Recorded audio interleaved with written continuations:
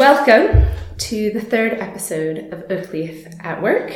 My name is Jen Clay, and today I'm delighted to say my guest is James Morris, founder and MD at Trafalgar Marquise, and we're going to talk about sometimes a bit of a oft forgotten area of workplace mental health, which is addressing it in workforces that are not based in offices. Welcome to the podcast, James. Thanks very much for having me, Jen. Yeah. So, I guess to just kick us off on this topic, would you mind sharing a bit about Trafalgar Marquise, perhaps, your journey to running that company, what they do and how you've become involved with Oakleaf as well? So we're a marquee hire business, pre-COVID, predominantly hiring marquees for a wide range of corporate events. And now we provide marquees not only for corporate functions, but also temporary structures for a whole wide range of applications, such as temporary classrooms and anywhere that needs additional space. Okay. And how big is your workforce, more or less? So our team now is about 12 full-time, and then we'll scale up in the summer depending on how busy we are. Okay. And is a large portion of the scale up kind of more part-time kind of short-term contract staff, or? Absolutely right. So we have teams that join us, individuals that join us in the summer on a shorter-term contract, so often university students or sometimes freelancers. So we have a real mix in the team of full-timers based in more sort of office roles, temporary teams that join us for the summer season, and then operations roles on site that have limited contact in the office due to the nature of their role. Right, so a real mix. So it's not just out of office working. Absolutely. It's a mixture of both, depending on the role and time of year. Interesting. And so, why would you say are you sat here chatting to me about mental health? What brought you to be interested in be it Oakleaf or addressing mental health at Trafalgar? So it's been on our mind for a long time, and I spoke to Clive a couple of years ago about just bringing mental health to the fore of the agenda of what we do at Trafalgar. And then COVID-19 and the pandemic made sure we really notched it up at another level. And now we try and put well-being at the absolute core of what we do at Trafalgar, which is tough at times. And there's a lot more we can be doing. But we've started on that journey with the help of you guys. And it's been hugely beneficial to what we do and how we do things.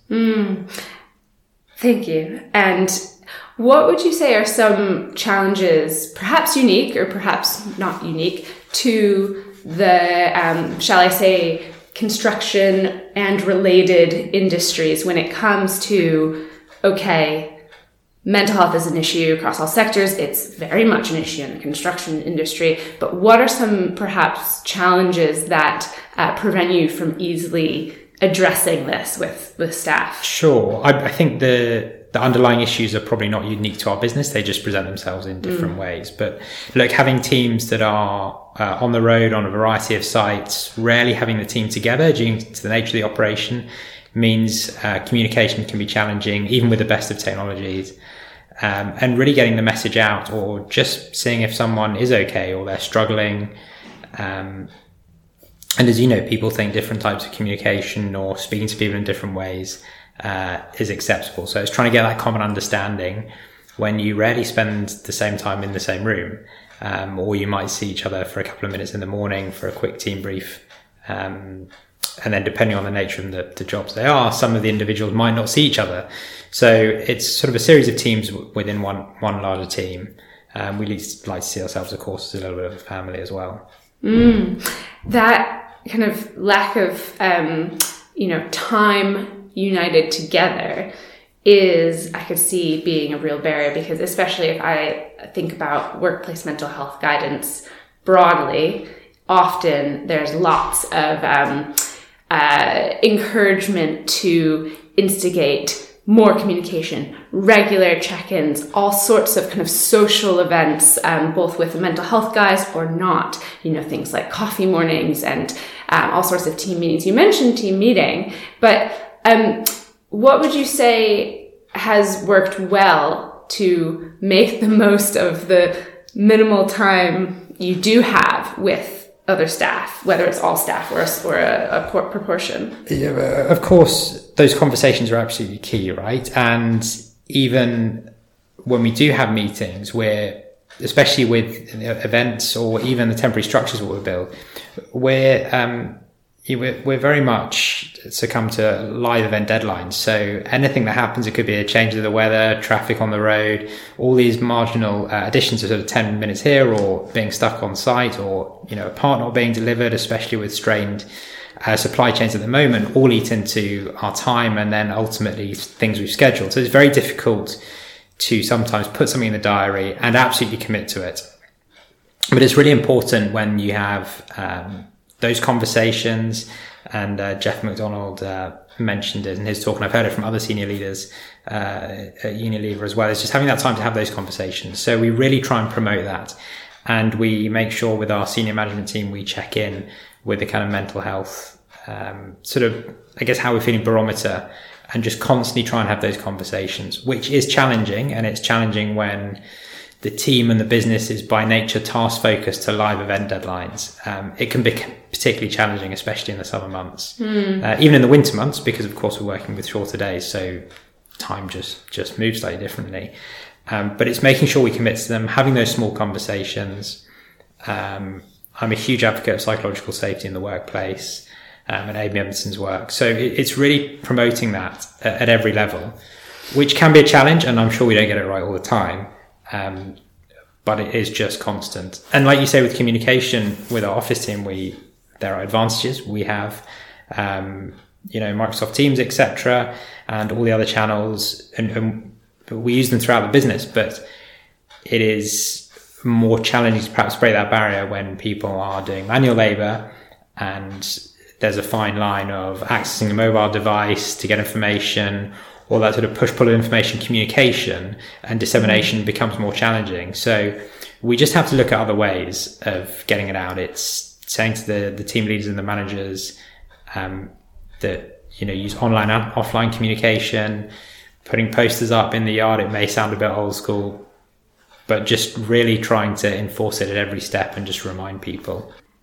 Stereotypically, the construction industry in particular has quite an issue around talking about mental health. Not the industry itself, because there's actually some fantastic work being done to address poor mental health industry, but the workforce. We know that, for example, rates of suicide are so much higher in the construction industry and amongst men, and a lot of construction professionals, don't work for organizations with policies like yours does.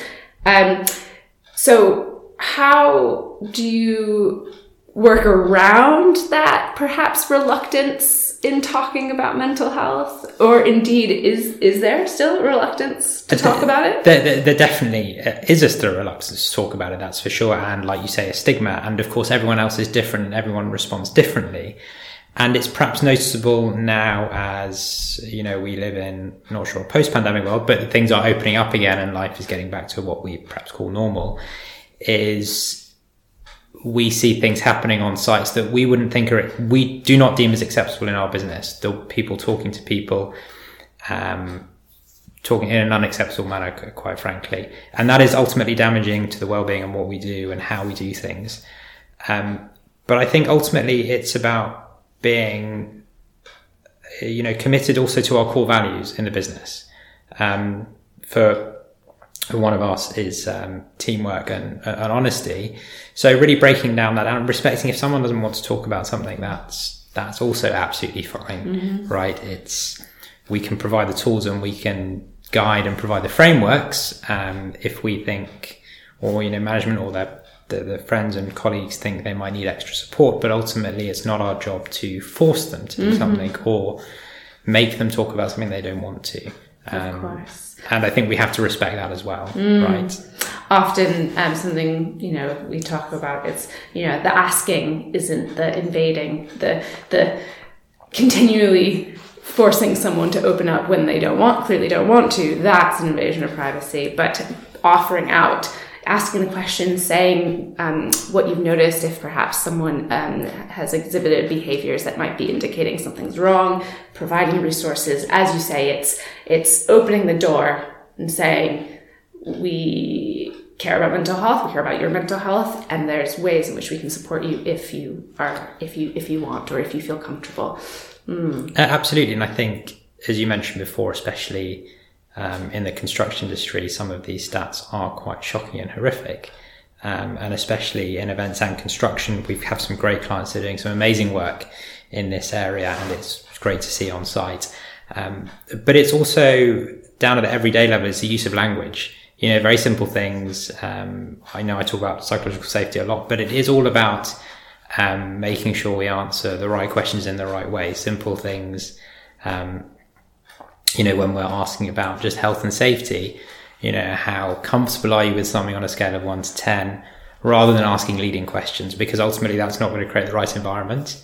And we don't get it right all the time, hands up, but we certainly try and remind all of those who have responsibility. We have responsibility to each other, but everyone in a team leader role and into management as well. And I think what you're drawing on is wider workplace culture, and the fact that mental health cannot and should not be looked at in isolation. It's related to so much health, such as psychological safety, people being able to feel comfortable in voicing when there's a concern that they have, or when they think something should be done differently, or feeling also literally safe at work. But also the values of teamwork and all the rest. Supporting well-being is of course connected to all of that. And I'd be interested in hearing your thoughts on how the influence of senior leadership in a company has an impact on the day-to-day. I think it can make a huge impact. And it's also being vulnerable yourself and talking about situations you found yourself in. Running what was a heavily focused events business in COVID-19 was extremely challenging. And some pretty awful days at the start of the pandemic. And I've been pretty open with my team about that. And shared my experiences. And that's part of it. And also saying to the team, look, this is where we're going. We don't know exactly how we're going to get there. But we sure as hell know where we're going. And we all look after each other as a team. We don't always get on with each other. That's part of life, but we're happy to call each other out on things as well, and have a good time ultimately. Of course. Yeah, it's we do know that specifically with mental health, hearing people share personal experiences of just mental health, be it good or poor, is invaluable in reducing stigma and changing the conversation. And I think if leaders aren't comfortable to have that conversation, that's also okay. Perhaps is to say you're not comfortable, and maybe signpost to other leaders that have had those experiences or felt comfortable.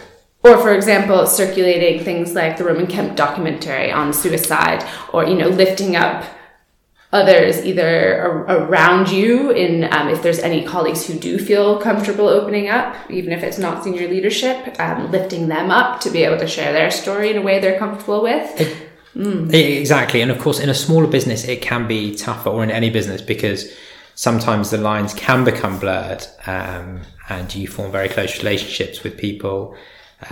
So leading and a team and a family, it can become a very blurred lines. But we're very lucky. We live in a world, especially in the UK, with a lot of resources around this. Of course, there can always be more. But just to signpost, and consistently signpost to this. Absolutely. These kind of resources. And so what sort of either resources or tools or support do you, or not you specifically, but your colleagues signpost people to if they are struggling? What might be some that have been helpful? So a lot that are helpful provided by you guys at Oakley, for sure. We provide resources such as counselling, as you know, and other online and offline resources, or just initial, if you feel comfortable, chat to someone outside the organisation, no questions asked. We also then monitor engagement surveys on a quarterly basis based on a number of factors, and also things like, do you feel that work has positively helped your mental health in the last a quarter, etc. And then on top of that, we also monitor teams on sort of a daily basis in terms of how they feel about their work. So that's also dovetailed in what we sort of support on a weekly basis in terms of resources and pushing out. We try and provide as much as we can, but there's always a lot more that we can do. But also, conversely, starting somewhere makes a big impact. And I know that you've been working for some time on really addressing this and making sure that this is a core part of your values as a business, and that, and often the repetitive nature of explicitly stating that as a business, you're positive about mental health, care about mental health and well-being, that does sink in. And as we know, it's not something that can be just talked about once and then the message has gone through, and so now we don't need to talk about it again. The reoccurring nature of simple things, sharing resources, having those posters up, pointing people towards mental health and well-being, and kind of having that get into people's psyche that, okay, this is a workplace where it's talked about, makes a big difference. Absolutely. And part of that was also the way we presented things. So yes, we offer counselling, but at the same time, sort of 3-6 months later, we started offering a new healthcare package, part of which offered therapies, and we were very keen to include that. And whilst that might also be counselling for some people, it's viewed by different people in very different ways. Yes. If they're reaching out to counselling versus reaching out for healthcare that happens to include therapy. Yes, and you have touched on an important point around terminology, especially perhaps amongst a demographic that might not be naturally inclined to talk about mental health. I think I remember you ran a kind of breakfast chat where you brought in kind of bacon buddies and had a chat, and it was a good touch point for talking about how people are getting on generally. Did you include the words mental health in that messaging or no? Yeah, so we also roll it into well-being quite a lot, because I think, again, it's breaking that stigma, framing, terminology. It matters. It matters hugely. Especially around engagement in attendance. Absolutely. And different teams, like you said about one-to-ones, different people will react to different things in different ways. We're all human. We're all different, right? And as a small business, we can't always, but cater for different individuals where we can. And part of that language and terminology is hugely powerful, right? So, depending on what we're doing or the type of thing we're doing, we might term it as something different, but ultimately we're still trying to get the same barometer and see what else we can be doing. Team activities is another one. We went out go-karting a few months ago. Ultimately that comes out of our wellbeing budget, right? Yeah. Some people might say it's not, but for us it is. Yeah. And that's guided by what the team wants to do based on the results of the engagement survey. And I'm glad you brought it back to the survey, because this is something that is not as prevalent as I believe it should be. Asking a workforce all sorts of questions on a regular basis in a hopefully unbiased, anonymized manner that can enable people to say, actually, I'm not okay with certain things, or actually I am struggling, or I would want some access to counseling, or what have you. Can you tell me a bit more about that kind of survey process? How did you sometimes it can be a bit daunting. Gosh, where do I draw the questions from? How do I start? How was that process for so you? Where do I start is always a big question, I think, with anything. We're very lucky and we have some fantastic resources. You guys, we had an organizational psychology student working with us for about 6 months, and we also have a fantastic external HR consultant advisor.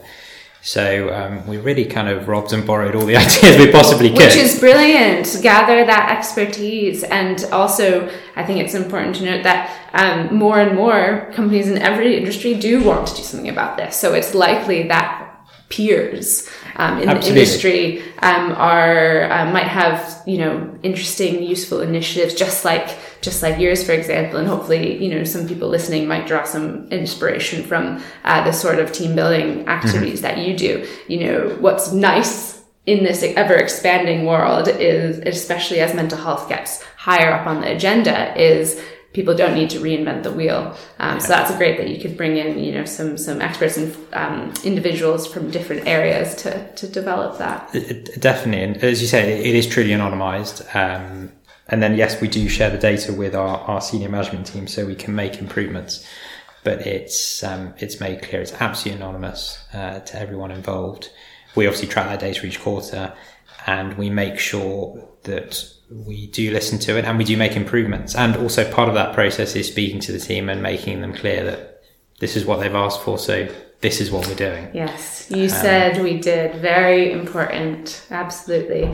I guess another resource just to share is Mates in Mind, which do fantastic work in the not just the construction industry, kind of related industries, providing all sorts of guidance, resources, advice to companies looking to address this. When we think about the kind of traditional office environment, often that is where guidance is aimed, despite the fact that actually over a third of all roles are not office-based. You know, we have everything: health and social care, transport, skilled trades, service industry, construction. So many sectors are not. What do you think would be either helpful in the conversation that happens in the business community in order to be more inclusive of non-office-based sectors?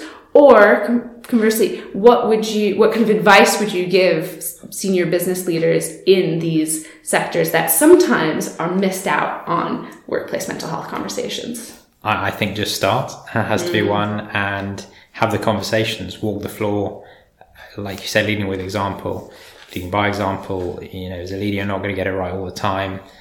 That's for sure. I certainly don't. But walk the floor, speak to people, start encouraging those conversations at every level, and then be led by the team as well. Ultimately, they're the ones whose well-being ultimately contributes a huge amount to the organisation as well, and makes it a more sustainable place. You know, all these things are ultimately intrinsically linked. So I think it's super important. And as we said before, I think at the absolute core, look at your mission, vision, and values. You know, it sounds really cheesy, people bang on about it. But if you set the values and the behaviors that match those values, often it's the values that drive the behaviors, right? So, and then really kind of peel back and work from there, I think is absolutely crucial. And then just quietly sort of slot the rest of the pieces into the jigsaw. Just start Absolutely. somewhere. You know, and for any just like any complex project or issue, the starting often illuminates the next steps, and it can be overwhelming, just like many other topics, especially, you know, within D&I, and it's where do we start? But often the starting gets the ball rolling, leads to uncovering all sorts of information, and can point for the next step. You don't have to have the 10-point plan, but the vision can help lay a roadmap, I guess. For absolutely, and you need to get people involved. If you're not sure where to start, present the problem, and get everyone involved around the table for sure. Fantastic. Thank you so much. So anything else that you'd like to say? Kind of anything else around this topic? The only thing I would urge people to do is what you've just said earlier, is just start, just have that conversation and go from there. Brilliant. Thank you. And if anyone wants to find out more about Trafalgar Marquise, should they have a Google, visit your website or find out more information? Yeah. Exactly that. Exactly that. Just have a Google or teamtrafalgar.co.uk. Brilliant. Thank you so much, James. Pleasure speaking with you this afternoon. Thanks very much for having me, Jen. Thank you so much for listening to Oakleaf at Work. Find out more about Oakleaf's charitable work, as well as the Mental Health Leaders Network, on our website, oakleaf-enterprise.org, and reach out if you have any questions or comments to myself, Jen Clay. Thank you.